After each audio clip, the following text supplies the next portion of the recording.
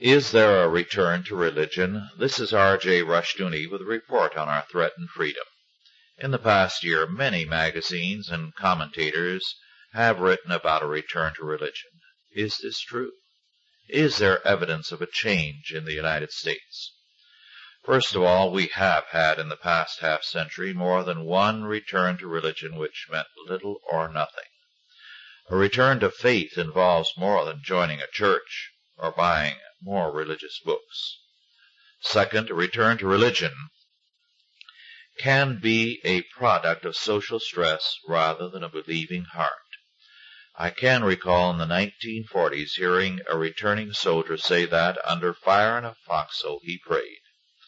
When he came back, he headed for a bar and a prostitute, and he laughed about his foxhole religion. Because of the economic problems today, more than a few people are ready to act religious, who with prosperity tomorrow will forget the faith. On the other hand, some of the statistics are quite interesting. The evangelical churches have gained members in the years from 1972 to 1982, and the modernistic churches have lost them. During those years, the Southern Baptists gained by 20%, the Assemblies of God were up 62%, and the Seventh-day Adventists 36%. The United Methodist Church lost 10%, the Episcopal Church 15%, and the United Presbyterian Church went down 21%. In other words, the stronger the faith, the stronger the growth. Clearly, there is a return to and a growth of a more biblical and evangelical faith.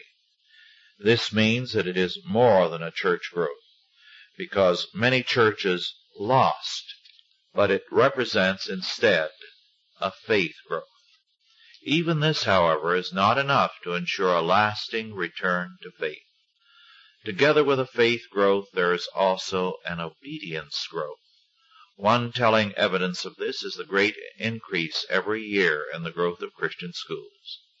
This indicates that parents take seriously their responsibilities under God. Another indication is the growth of various agencies to deal with problems of delinquency, drugs, family stress, and more from a biblical perspective. Another evidence is the development of agencies to minister to poverty, unemployment, and crime from a Christian viewpoint. We can also add that major groups have been formed to call attention to the problems on the political scene in the realm of economics and more. All this is promising. A valid and enduring return to the faith means that all of life is viewed in biblical terms and in terms of a mandate from God. Such a renewal, if it continues, offers hope of a new birth of freedom and self-government. This has been R.J. Rushdoony with a report on our threatened freedom.